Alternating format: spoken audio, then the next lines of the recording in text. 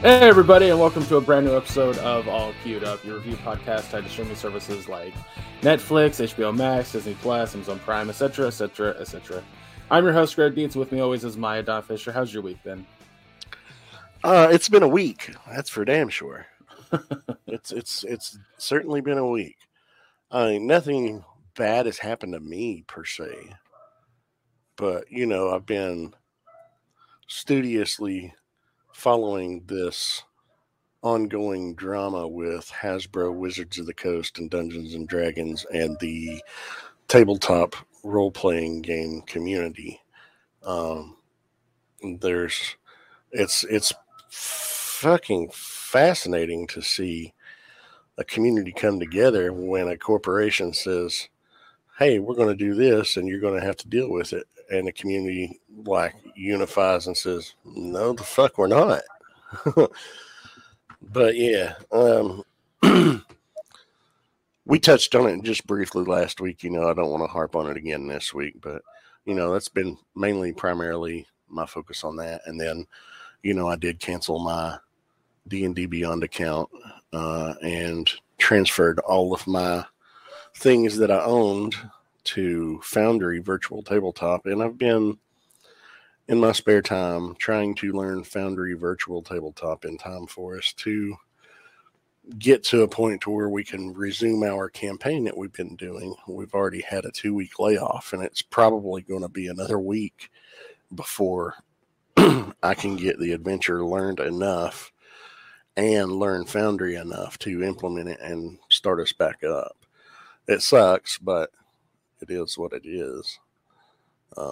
Because as long as the parent company, Hasbro and Wizards of the Coast, as long as they intend to do the things that keep getting leaked that they want to do, they're not getting a penny of my money. So I'm not going to use their services. So naturally, I have to learn a different service so we can continue to play. Yeah. But yeah. Just been, painting. Been working on a dragon for a competition, and I don't think I'm going to get it finished in time, so I'm disheartened about that. Because for the most part, it looks okay, but it's not competition level good. I could put it on my shelf and be happy with it, but I can look at it and see the flaws. I can see where I need to make other adjustments. I need to see where I need to blend my transitions better from one color to another color to another color. And, fixing that with glazes would work, but I've never attempted glazing. And glazing takes a long time to build up from. I'm not going to have time. I've got laser hair removal tomorrow, so I'll be gone all day tomorrow. And then it just leaves me half a day today and half a day Friday to get it done. It's got to be done and turned in by Saturday. I just don't know if I'll get it done in time. But I mean, it's a complex model with lots of protrusions. Don't mean to interrupt you. Breaking news. At Wizards_D&D has tweeted out, let's talk about the path forward. Oh. And they have an extension. It's from a guy named Kyle Brink. He's the executive producer on D&D. It's my team that makes the game we all play. D&D has been a huge part of my life for long before I worked at Wizards, blah, blah, blah, blah. Past 3 days and weeks have been incredibly tough for everyone. As players, fans, and stewards of the game, we can't and we won't let things continue like this. I am here to talk about the path forward. First, though, let me start with an apology. We are sorry. We got it wrong. Our language and requirements of the draft OGL were disruptive to creators and not in support of our core goals of protecting and cultivating an inclusive play environment and limiting the OGL to TTRPGs. Then we compounded things by being silent for too long. We hurt fans and creators when more frequent and clear communications could have prevented so much of this. Starting now, we're going to do better. We're going to do this in a better way. More open and transparent with our entire community of creators, with the time to reiterate, to get feedback, to improve. If this sounds familiar, it's because it's how we do it for the game itself. Let's do it the way for the OGL too. We'll listen to you, and then we'll share with you what we've heard, much like we do with our Unearthed Arcana and 1D&D playtests. This will be a robust conversation before we release any future version of the OGL. What to expect. On or before Friday, January 20th, we'll share the new proposed OGL documentation for your review and feedback, as much as we do with playtest materials. 2, after you review the proposed OGL, you will be able to fill out a quick survey, much like Unearthed Arcana playtests feedback surveys. It will ask you specific questions about the document and include open form fields to share any other feedback you have. 3, the survey will remain open for at least 2 weeks and will give you advance notice before it closes, so that everyone who wants to participate can complete the survey. Then we will compile, analyze, react to, and present back what we've heard from you. Finally, you deserve some stability and clarity. We are committed to giving creators both input and room to prepare for any update to the OGL. Also, there's a ton of stuff that isn't going to be affected by an OGL update. So today, right now, we'll lay out all the areas that this conversation won't touch. Your video content. Whether you are a common podcaster, live play cast member, or any other video creator on platforms like YouTube, Twitch, TikTok, etc., you have always been covered by the Wizards fan content policy. The OGL doesn't and won't touch any of this. Your accessories for your owned content. No changes to the OGL will affect your ability to sell minis, novels, apparel, dice, and any other items related to your creations, characters, and worlds. Non-published works, for instance, contracted. Non-published works, for instance, contracted services. You use the OGL if you want to publish your works that reference 5th edition content through the SRD.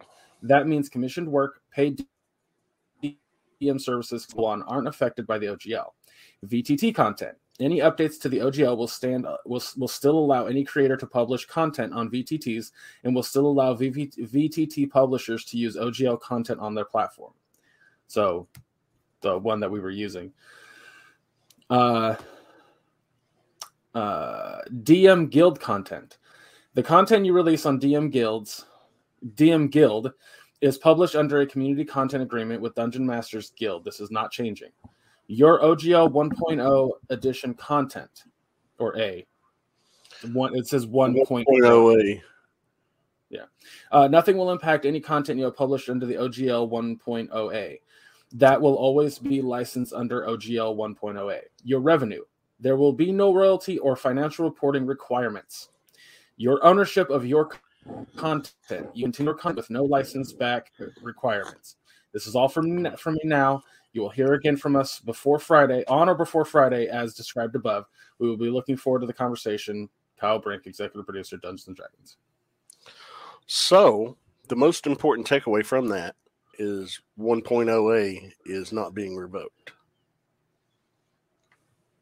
That is the biggest takeaway. That's the biggest takeaway, and that's the only thing that people have been up in arms about. That's the major thing that people have been up in arms about, because like there are Kickstarters that are in the process of going to print and being fulfilled that use that open gaming license that have been like, we don't know what's going to happen now. What if we have to pay royalties on this? What if we have to redo the draft, delay it by a year? Who knows what's going to happen, but that's much more satisfying to hear that than that smarmy fucking statement they put out last week when they said, "Oh, you'll hear some people say that they won." That's only half true. They won, and so did we. No, yeah. That's a statement you never should have put into fucking words and released at all. So they've walked back. Yeah, this statement was, no, we fucked up. Yeah, this statement was, we fucked up, and we know we fucked up. We should have done this differently. We should have handled this differently, and they learned. They fucked around and found out. Yep. So, well, there's that. That's very pleasing news, and it was I'm glad I checked Twitter while you were talking about your week. Yeah. Well, see, I was thinking about it too, and I, hadn't picked up my phone, but Sorry, my hips hurt. So if you're watching the live version, you just saw me fucking wiggle around. I was stretching my hips. But yeah. Well, my week's been uneventful. Either was work or figuring out bills. That's it. Like nothing really new to report on anything. Nothing. Like we had a whole show to watch this week, so I had to use my time very sparingly and make sure that I watched every episode, which we're going to review in a minute here. So nothing new. I'm really hoping that tomorrow has some positive light on something. Our transportation, but yeah, that's tomorrow. We'll get there when we get there. Well, why don't we dive into Kaleidoscope? By the way, guys, what we're reviewing this week is the entirety of Kaleidoscope, which you can find on Netflix, which has a cool idea behind it. We'll see if it works out in our review. And then the first episode of the adaptation on HBO Max, The Last of Us, with Pedro Pascal and Bella Ramsey. So why don't we go ahead and dive into Kaleidoscope, if you wouldn't mind giving us a little synopsis of both the show and the idea behind how it was presented. Sure. Give me just 1 second. I was trying to find my watch order list that I watched it in. Yes, I've got it. Okay. I was like, I got mine, so. Well, Kaleidoscope is a standalone limited series. It's an American heist drama miniseries created by Eric Garcia. It's unique because it can be watched in any order at all. And the episode names are colors that you would see through a kaleidoscope. But it centers around Master Thief Leo Papp / Ray Vernon and his crew attempting an epic heist worth $7 billion, but betrayal, greed, and other threats undermine their plans. This came out New Year's Day on Netflix. And one of my favorite actors, Giancarlo Esposito, is the main character. He's the lead in Ray Vernon / Leo Papp, his alter ego. And the thing about it, it says they can be watched in any order. The black, which is a 9th 1 minute long little bumper, it explains the show's concept, but the episode why it's always intended to be the series finale. But there's 5,040 possible ways in which the episodes can be watched. Unfortunately, it doesn't really matter. But it doesn't really matter. But let's go over our orders. What order did you watch yours in? So I started with red, which was the morning after the heist. Okay. And then green, yellow, orange, blue, white is literally in, and then pink is literally in fucking chronological order. Mine goes 7 years before, 6 weeks, 3 weeks, 5 days, the heist, and 6 months after. And then I finished on 24 years prior. Oh, wow. Yeah. Which I like that. I like that way to tell a story. Like, it's kind of cool to kind of like, you get hints and pieces of it throughout the entire show that there's a history between those two characters. Yeah. And then you get to see why.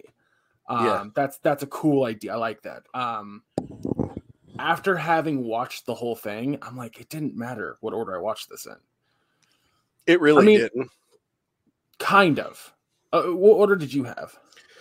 I started off with Pink first, which is the ultimate finale episode, the 6 months after the fucking heist. Wow. And then Violet, which was 24 years before. So I saw the ending, the very end, then the very beginning. And then the next one I saw was what? The actual heist itself. The 3 arguably more important episodes. And then Green, the 7 years before when he's in prison. Red, which was the morning after. Orange, which was 3 weeks before. Blue, which was 5 days before. And yellow, which was yellow. 6 weeks. 6 weeks before. So yeah.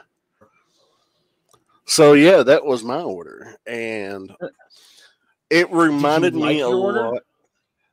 I enjoyed it.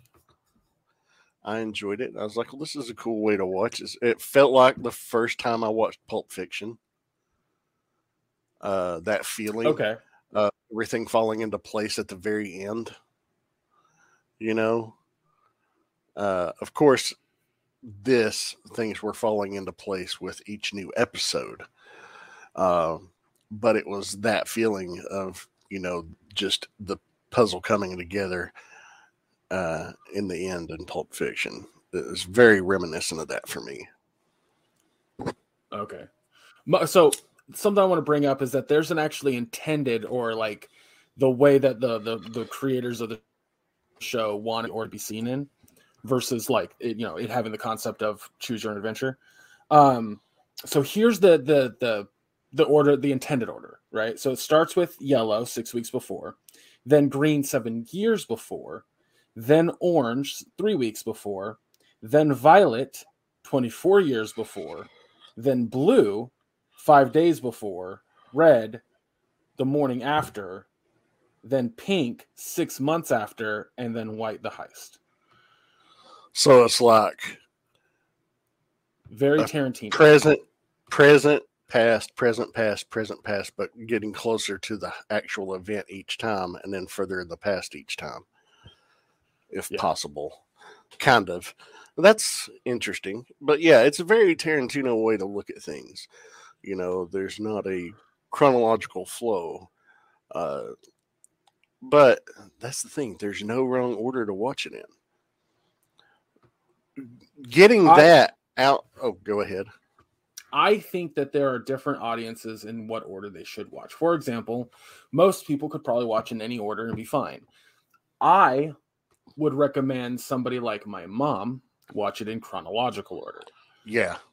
And that's because there are, like, watching the morning after, there were characters I didn't know who they were. I didn't know who they were attached to. I just knew that they got killed straight up. And, and as it went on and I saw who they were, I was like, oh, okay. All right. Like when it hit like 6 weeks before, I was like, oh, that's who they were. But my 6 weeks was like episode fucking 4 or something like that, or 3. Like, so I didn't have context early on. And I think that, if you're watching the whole thing in one go through and you're kind of jumbling up your episodes like we did, you're going to pay attention to that sort of thing. But somebody like my mom, and we'll get it because she drove me fucking nuts watching that, doesn't pay super, super close attention. Like, she has this game on her phone and she plays it all the fucking time. I'll be like, hey mom, I want you to watch this video that I found or whatever. And I'll proceed to show it. And she's like, hang on, I'm in the middle of a game. And she's just, and I'm like, this is so embarrassing. Like, you gave me shit as a kid for constantly staring at the fucking screen when I was playing a video game, and now that's all you do. Yeah. But if she were to watch it in chronological order, she'd be able to follow it a lot easier. So I think I'm going to, because I think she'd like it. I want her to watch it. But so aside from how the show was presented, what did you think of the story? I thought it was a very good story. I thought it was very intriguing, very I enjoyed the layout, the way it was presented. I really think it could have benefited from at least one more episode. Not necessary, but it could have benefited from another episode. Just to help fill in a little bit of the questions about how things came together. But also, You know, it's not needed. It's very succinct. Like, this is what happens here, we skip forward. This is what happens here, we skip forward. You know, and this is how these things fell into place during this. I really like the relationship between Ray and his daughter. Yeah, I felt like that should have been more focused. That should have been more focused, and I think it could have benefited. An episode could have benefited from them having a rebuild. You know, not just a quick little, oh, we're down on the pier having a meeting, and oh, well, we're going to allude to this in a letter that's written. You know, I think we could have seen a little bit more from their relationship. But so I thought this show was okay. We'll get to grades at the end of the review, but it's not bad, but it hits a lot of stereotypical heist story notes. No, you're not wrong. And I've seen so many heist movies. I love a good heist movie. But I think that's where the show should have done differently than what it did. I don't mind a heist gone wrong. I think that adds to the story. I think that's great. But when you take a character or you take characters and you don't, something that makes I'll say this, something that makes heist stories really fucking fun is that all the characters have a specialty, right? Mm-hmm. But when you make a good chunk of those characters either not well fleshed out or unlikable, you lose me. Bob and the mechanic guy, the driver. I'm not saying that he was unlikable, but he wasn't fleshed out. No, he wasn't. He felt very tacked on. Like, it was very much like he was coded to have autism. There should have been a story element that fleshed that out.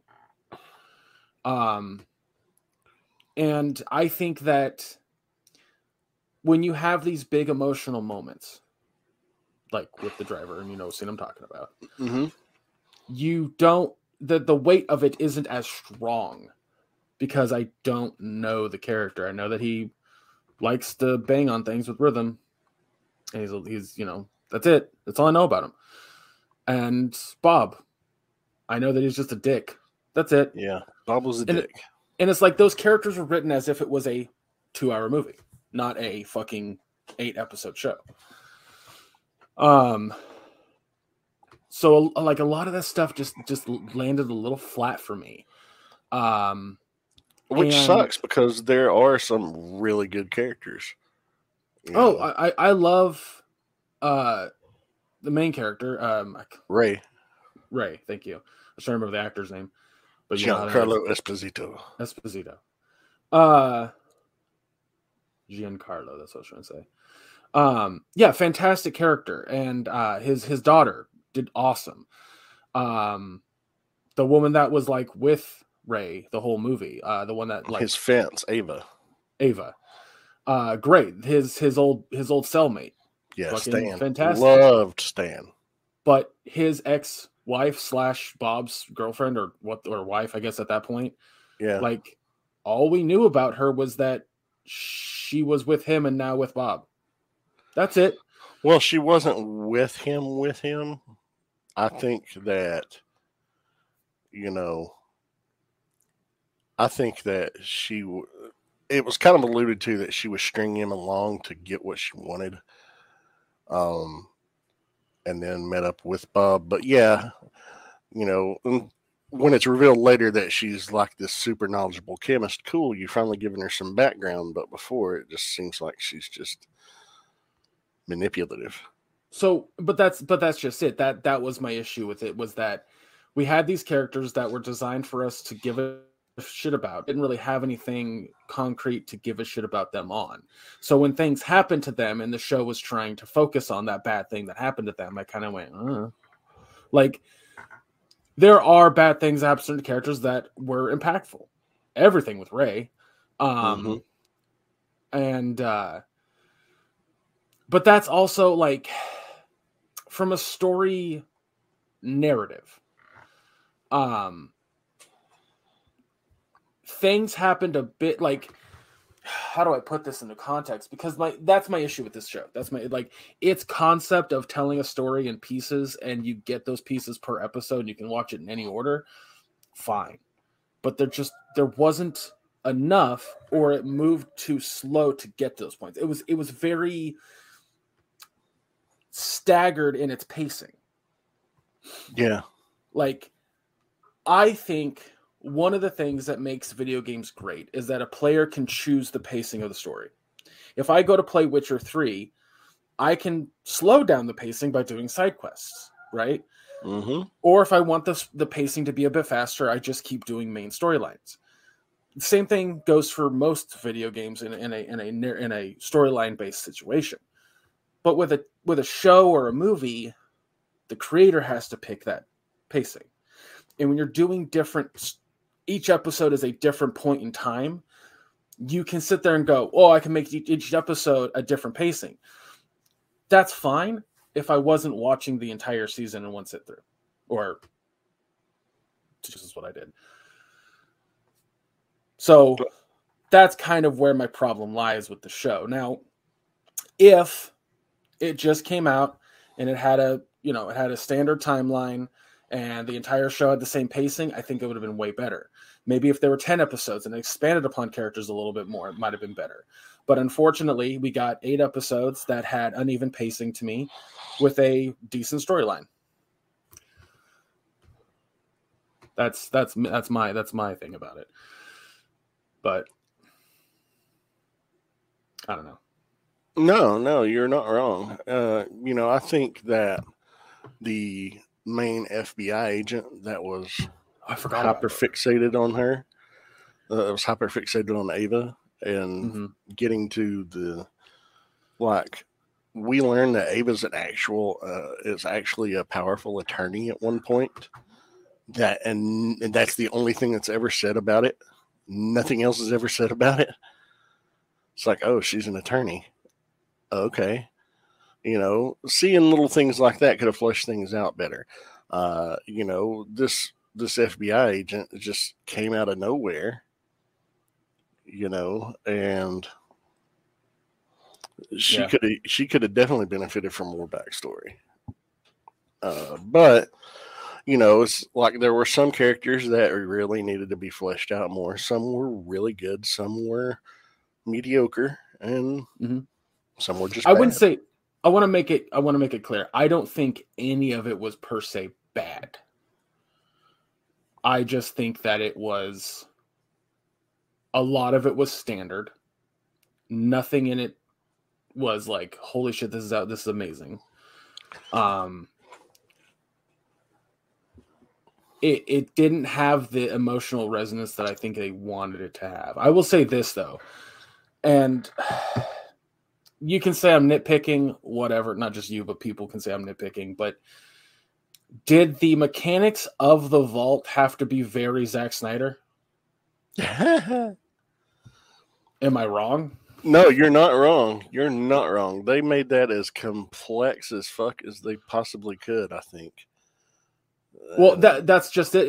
It's not just complex, but it's silly complex. It's over the top complex. Like a biometric gate, to recognize the walk. Okay, if that person is not walking in the proper way, then it's not going to get to the next point. Oh, temperature sensor. If you don't have a code, it's going to read the temperature going up. Oh, what? The code kick on the air conditioning? Come on. What's that all about? It's silly. It's super fucking silly. And I get it. Like, hey, we're trying to tell an over-the-top high story. Are you? Because there are episodes that to say differently. Like the whole prison episode was very normal. So I don't know. I wish I could have liked it more, but it felt like it needed to not be with this weird premise that it had. I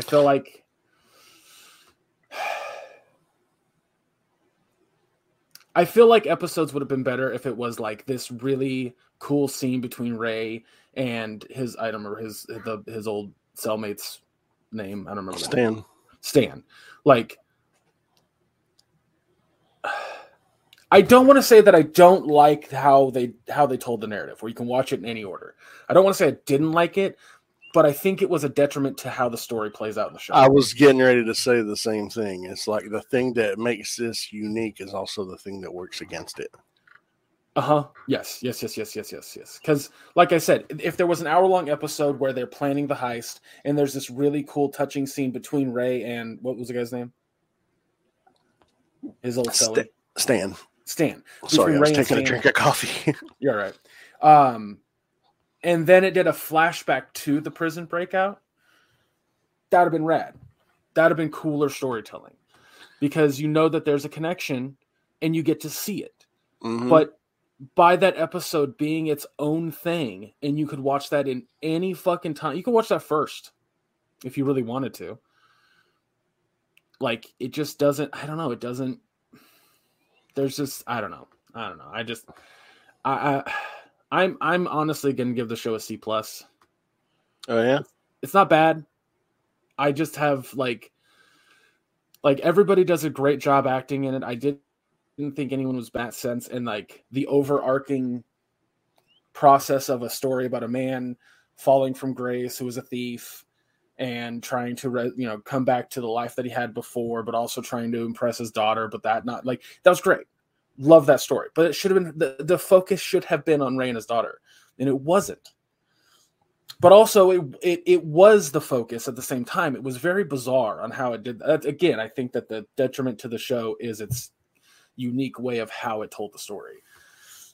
And I think it's a good direction in a place that could do it in a different context. So, I don't know. But what grade would you give it? I was going to give it a B+. It's good, but it's not great. The acting is stellar. The scripts are solid. You don't have shitty dialogue. I think it could have benefited from another episode, with a little more fleshing out of characters, certain ones in particular. But, overall, like you said, and like I agree, I think what makes this show unique also works against it. And it could have been an A. I don't think it's A+ material by any means, any stretch of the means. Even if you watched it, I think if you watched it in chronological order, it could possibly be better, but not much. Yeah. Because even at that point, it's still a very standard heist story. Yeah. But it's.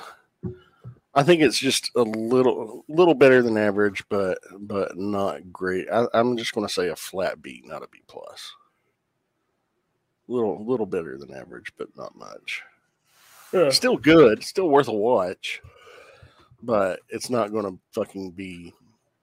I would just I highly recommend watching it. Grounds. I recommend watching it in chronicle order. Yeah. Chronological order is what I was trying to say. But yeah, that's Kaleidoscope. Yeah. Again, it's if you want to have fun with it and you want to roll dice or pick, the colors out of a hat or something like that, like we did, shoot for the moon. It's a cool concept. It really, really is. But it's also detriment to the story. Anyway. All right, well, let's go ahead and move on to our other review, which is episode 1 of The Last of Us, the adaptation from PlayStation. Yeah. And Insomniac? Is that who makes it? No, it's not Insomniac. Naughty Dog. Naughty Dog, thank you. I was like, that's the thing about Naughty Dog. I always remember them for making another game that I used to play in my youth, and that was Crash Bandicoot. They also make Uncharted, but I didn't play Uncharted until very recently. So, love the Uncharted games. Oh, they're great. Well, if you haven't played The Last of Us, and you haven't watched the first episode. Maya, do you have a synopsis for the first episode of The Last of Us? I Spoiler do. alert, everybody. I do. Yeah, and things will be spoiled in this. Just going to let you know. Well, it's based on the 2013 video game of the same name. That's had a remaster and now a remake. Yeah. Because that's how fucking good it is. I mean, really, the Last of Us video game, the first one, anyway, I can speak for, is a masterclass in storytelling. Oh, yeah. Absolutely. I can't say anything about the second one because I've not played it yet, but the first one's fucking phenomenal. You really should pick it up and play it. I know. I will, I promise. I'll get to it this year. That's one of my goals to play this year, Last of Us Part 2. But, yeah, it focuses on Joel. He's a smuggler who's been tasked with escorting a teenage girl named Ellie across the United States in a post-apocalyptic pandemic, essentially. A pandemic that came about naturally. You know, it wasn't a virus that was created in a lab. It was a fungus that mutated due to global warming, possibly. And it's the cordyceps heavily virus. hinted to in the beginning of the episode. Yeah, which was a nice touch to add to that because that's not from the game. No, I was trying to explain this to my folks as we watched it, that the way that the show is going to tell that part of the story, the way it would work in the games is you pick up newspaper clippings or things like that, and that's how you understood what the cordyceps fungus was. Yeah. But the thing is, there is a cordyceps fungus out there, and it actually works the exact way that the video game and the TV show describe, but it only works in insects. But it's a parasitical fungus. It's a parasitical fungus that takes control and roots in the brain of insects and basically makes them a puppet. And its sole purpose is to replicate, to feed, spread the virus, and take over. And it's hard to call it a virus, but it won't let the host die. It delays decomposition. Sort of. Yeah. What the cordyceps virus does is it connects to the brain of whatever creature has taken over, and it reroutes its motor functions to be very basic. So, like, let's say it takes over an ant's body, it will force the ant to, like, the ant's dead. Like, I just want to make that clear. It's taken over a part of its body that controls its legs and stuff, but the ant is no longer alive. And it forces the ant to go to, like, the top of a rock or branch or something to that effect, as high as it can get it. And then once the motor functions have ceased, because, you know, like rigor mortis and shit like that sets in, it sprouts out of its head and spreads its spores. Yeah. That's real life. That's real life. The fictional cordyceps mushroom for Last of Us functions kind of the same, but very different. Yeah. Yeah, and I was explaining more of the in-game TV show version. Yeah. But yeah, regardless, it's absolutely fucking horrifying. Oh, yeah. Like, I've said this to a bunch of people. The cordyceps fungus mutation is so much more terrifying than any other, like, zombie apocalypse scenario, because you can get infected and not even know it. Like, you stay as safe as you possibly can, and you can get infected by the cordyceps virus. Technically. Anyway, sorry, I don't mean to keep interrupting. I just fucking love the story so much. No, you're good. You know what's funny? Before this episode had come out, I looked at my dad and I was like, we're going to watch the show. Here's the trailer. He was like, oh, it looks kind of scary. And I'm like, it's really not that scary. Like, it's intense if you play it. Like, your heart's racing because, you know, shit's going on, but it's not scary. So I was like, here, I'm gonna have you watch the game up until the point that I think the first episode is gonna end. Dude, I 100% nailed that. Nice. Like, the episode ended and I went, Dad, I fucking nailed that, didn't I? When I had you watch the game, he's like, yeah, that was perfect. Like, 100% nailed that shit. So pat myself on the back on that one because I know how narratives work. I know what an audience needs to get sucked in and stay. But one of the things that the show did quite differently than the game was spend more time with Sarah, which I think is really smart. Not much more though, just a little bit, but just enough. Enough to get attached. Yeah, that's what I'm saying. Just enough. Yeah. Because it's we really spend the day before with her. That's it. And then she, passed out on the couch and it was very, very much the same as the game. And then she wakes up and there's similarities. One of the things that's majorly different from the game to the movie or show, but how this virus spreads. So as we stated in the game, it's spores. For this, it has to be transmitted from person to person. Either by or bite. So far, that's the only way we know of. Craig Mattson said in an interview. He says there's no spores in the show. Yeah, he says there's no spores in the show. I didn't know if there were other ways that it was going to be transmitted other than a bite or a scratch, but yeah.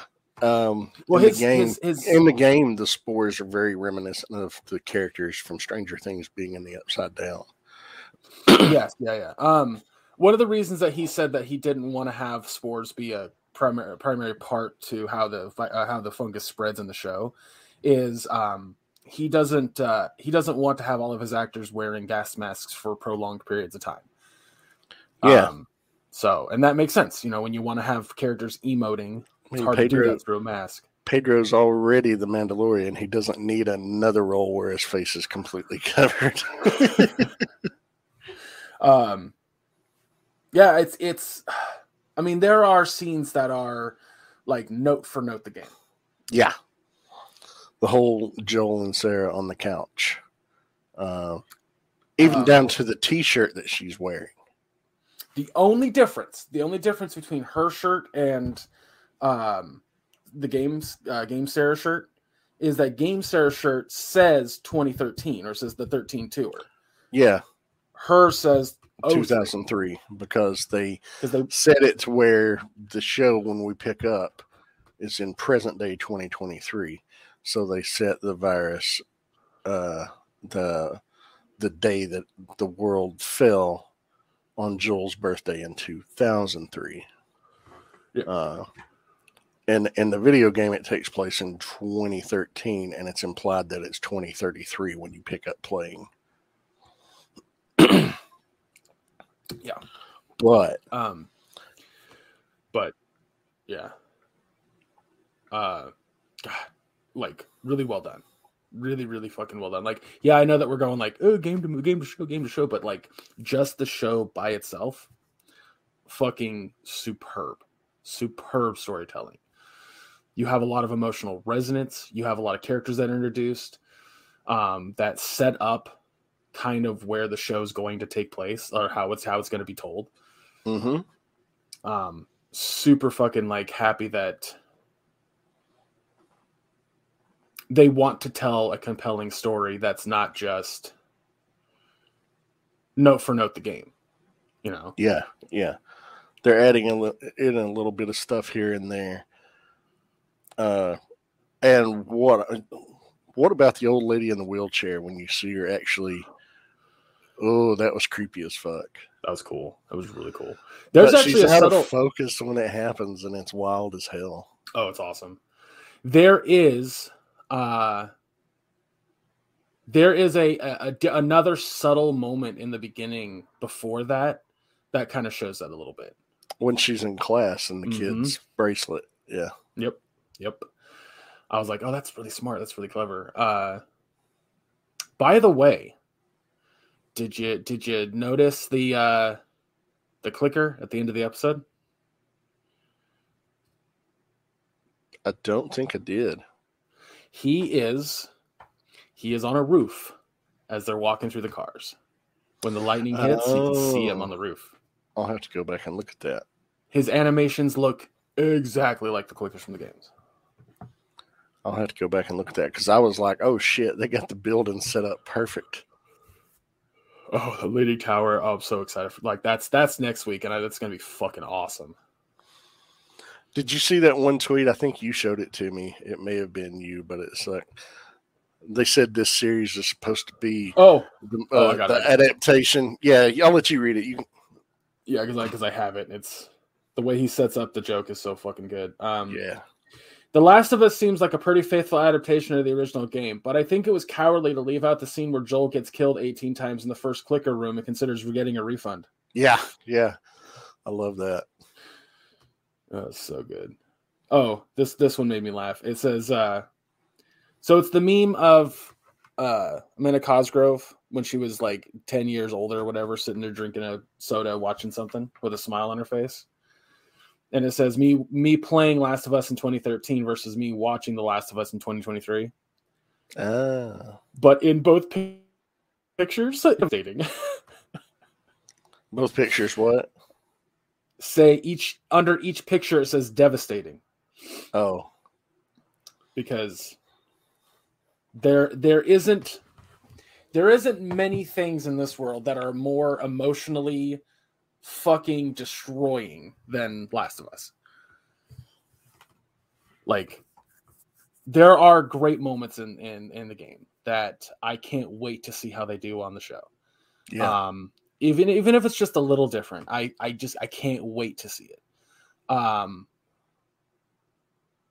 I know I've looked at the fucking cast list, and like Henry and Sam are in 2 episodes. Bill is in 4 episodes. Like, I'm excited. And I'm only saying their names because that's all you need to know.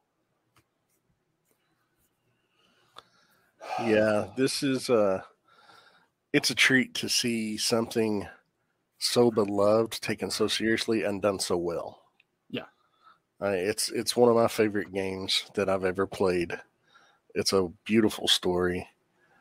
It's a heart-wrenching and gut punch of a story at times. Oh, yeah. But like, if you aren't playing the game going, oh, no, like, fucking often, I don't know what to tell you. Like, this story is a full-on tragedy with very seldom light notes. But those light notes come through so strong. Like, take this episode, for example. You have a really good light note with Joel and Ellie when they first meet. That'll kind of make you smile and laugh. That's literally pulled directly from the fucking game. But it's that scene where she's trying to figure out what the code means to the book. With the code that Joel would be sending Tommy. Whereas like 60s songs, if he plays a song from the 60s, there's nothing going on. If it's from the 70s, there's a delivery. There's a delivery. Thank you. I was trying to think of how to word that. And if it's from the 80s, trouble's ahead, or there's danger ahead, or whatever. And there's a really nice moment, and this happens quite a bit with Ellie, if I'm being honest, like in the game. But they did it in the show so well that I was like, this is exactly what I wanted to see. I wanted to see that relationship growing between the two. But there's a lot of subtle context in what Joel says and what Ellie says. You know, you have to put into context that Joel is 55 in this story, and he had such an awful, awful moment at the beginning of the fucking epidemic or pandemic. I don't know what the fuck to call it. Pandemic. Well, pandemic is usually tied to virus, and the cordyceps mushroom is not a virus. It does infect, but it's... Pan means all, and this was global, so it's technically a pandemic. Yeah, I know. I'm just saying the word is usually tied to virus. But you know, his trauma and experience differs greatly from Ellie's. Ellie has had plenty of trauma, but she was born after. She's only 14. Yep. She was born 6 years after it started, and then grew up in this shit. And I know that we're getting an episode, or at least we're going to get flashbacks that are entirely that DLC to the first game. Yeah. So, oh man, I'm so excited for the rest of this goddamn show. Like Sunday nights, every Sunday night, Last of Us. That's what we're doing. 6 p.m. I just hope my parents get a little bit more into it. I think, like that was my trouble watching it, was like that entire opening bit with Sarah, like everything with Sarah. My mom was just sitting there the entire time, like playing her game.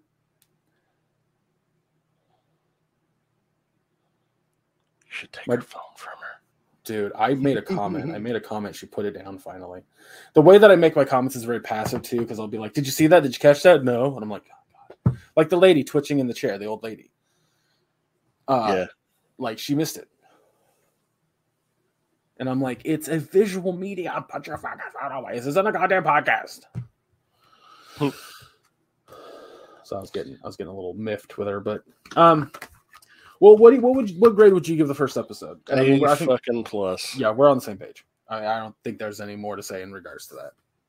It was wonderful. I mean, yes, they did take a few liberties. They did change a few things from the game to the show, but all to the benefit of the story. It's not changes for change's sake. It's changes that just help to flesh it out a little bit better. Little bits of added dialogue, little bits of extra things here and there. And here's the thing. It could have been a literal word for word, scene for scene adaptation, and it still would have been an A fucking plus. Mm-hmm. But I think, well, I'll argue that a little bit, and I'll tell you why. I think it would have been really weird to watch Joel and Tess tear through like fucking 20 dudes to get to one guy. Yeah. Like for a video game, sure, because it's also training you how to play the game. But for a show, I much preferred the way that they did this. Like it makes more sense to kind of dial back the violence until the very last scene, because then you get that cool connection between Ellie and Joel when she's watching Joel just beat the shit out of that guy and she likes it. There's a lot there. There's a lot of subtlety there that the game doesn't quite do as much. Yeah. No, I get what you're saying.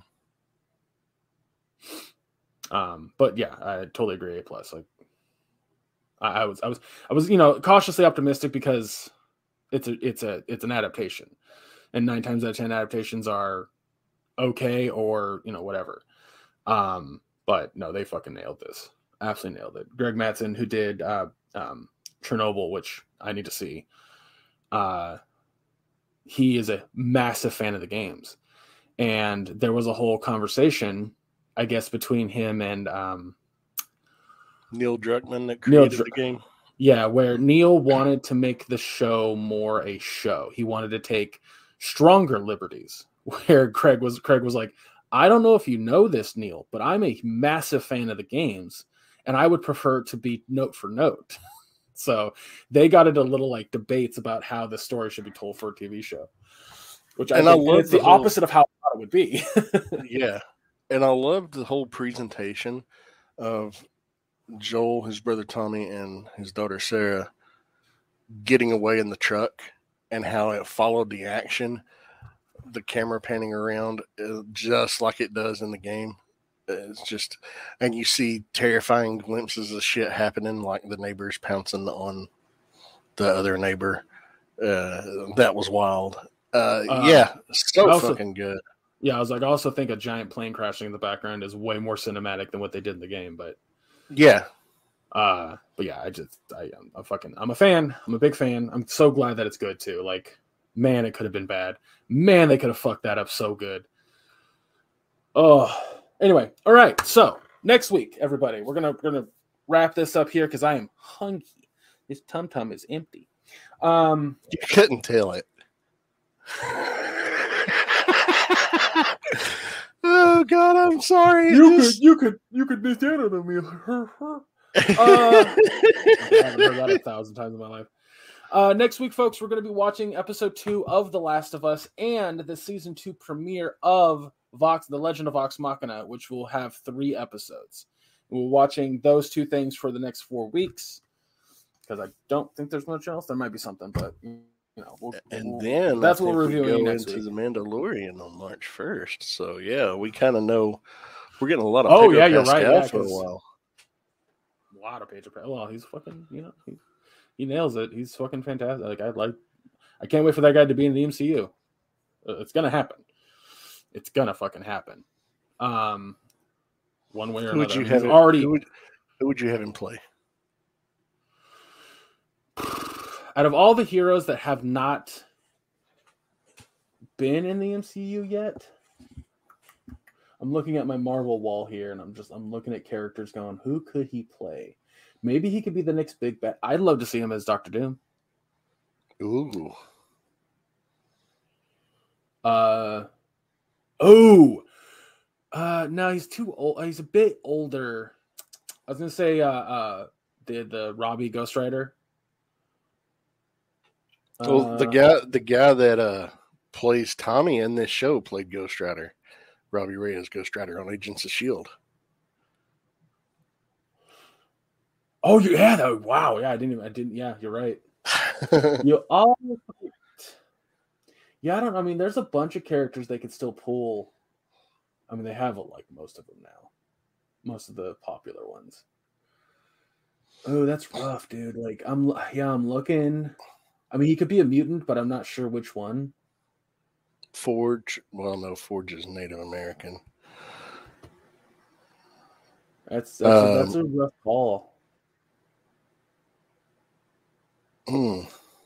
Yeah, because I'm like, Punisher hasn't been officially introduced in the MCU because the Netflix shows are no longer canon, but they did bring in 2 of the major actors from Daredevil show to be in the MCU. So, there's a chance we could still get Jessica Jones, Luke Cage, and I mean, Iron Fist needs to come in as an Asian guy because that's how he is now in the comic.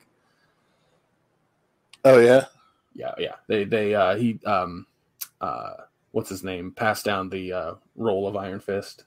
Danny Rand, yeah. Anyway, I could look at this fucking giant fucking Marvel poster I have for a longer time and try to figure out exactly who he could play in the MCU, but there's probably some characters that I like, some villains that I'm not 100% sure on, but anyway, all right. But yeah, so we're going to watch, so Last of Us 2, Vox Machina Season 2. There's 3 episodes on Vox Machina, so that'll be fun, like little movies every week. But yeah, that's it. That's all we got. Guys, make sure you follow us on all social medias, which are going to be listed down below. That's what we'll let you know if we add anything or if we change something. We won't, but follow us on those. If you want to support us directly, you can go to our Teespring store, the link is also down below. Go ahead and buy a shirt, a hat. I don't know. There's plenty of content on there with our cartoon faces or our logo. And let us know you bought something. We'll give you a big old thanks and a shout out on the podcast if you choose to.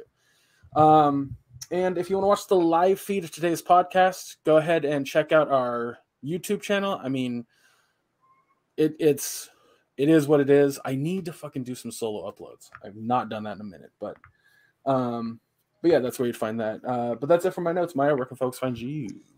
You can find me on Facebook under my name, Maya Dawn Fisher. It's a public profile, and both my Twitter and Instagram pages are linked to it, so it is your one-stop shop for everything I'm up to. What about you, Greg? Where can people find you? You can follow me under ChubRuckGeek on all socials. I've been doing some fun video game uploads to my Twitter. I'm going to start uploading those to my TikTok. Just to have them, in multiple places. And at the end of every month, I'm going to upload a compilation of all the clips from January, which are going to be fun. But there's a lot of those. So, but yeah, that's it for me. Guys, again, I cannot stress this enough. Watch Last of Us. It is, if you've never played the game, don't worry about it. The show is arguably a carbon copy, and I had our friend Mark that we play D&D with, or game nights. he had never played the game, and he was wondering if that, since he now has a PlayStation, if he should play the game before watching the show. And I said, at this point, just watch the show. I said, watch the show, then go back and play the game, because I feel like if you play the game now and then you try to go into the show, it's going to be weird decorum in your head. Like, I think one before the other. And since the show is currently ongoing, might as well watch the show, then play the game. But that's just me. But yeah, and then Vox Machina, which if you haven't watched that on Prime yet, highly recommend. It's what got us back into D&D, which is a whole thing now, but which I'm sure you heard at the beginning of the podcast. So yeah, guys, thank you so much for listening. We really appreciate you. That sounded very passive aggressive. I don't know why. We do appreciate you listening to us. But yeah, and always remember very strongly, fuck the GOP, fuck the NRA, donate and help where you can, and we'll see you next week. Take care, everybody.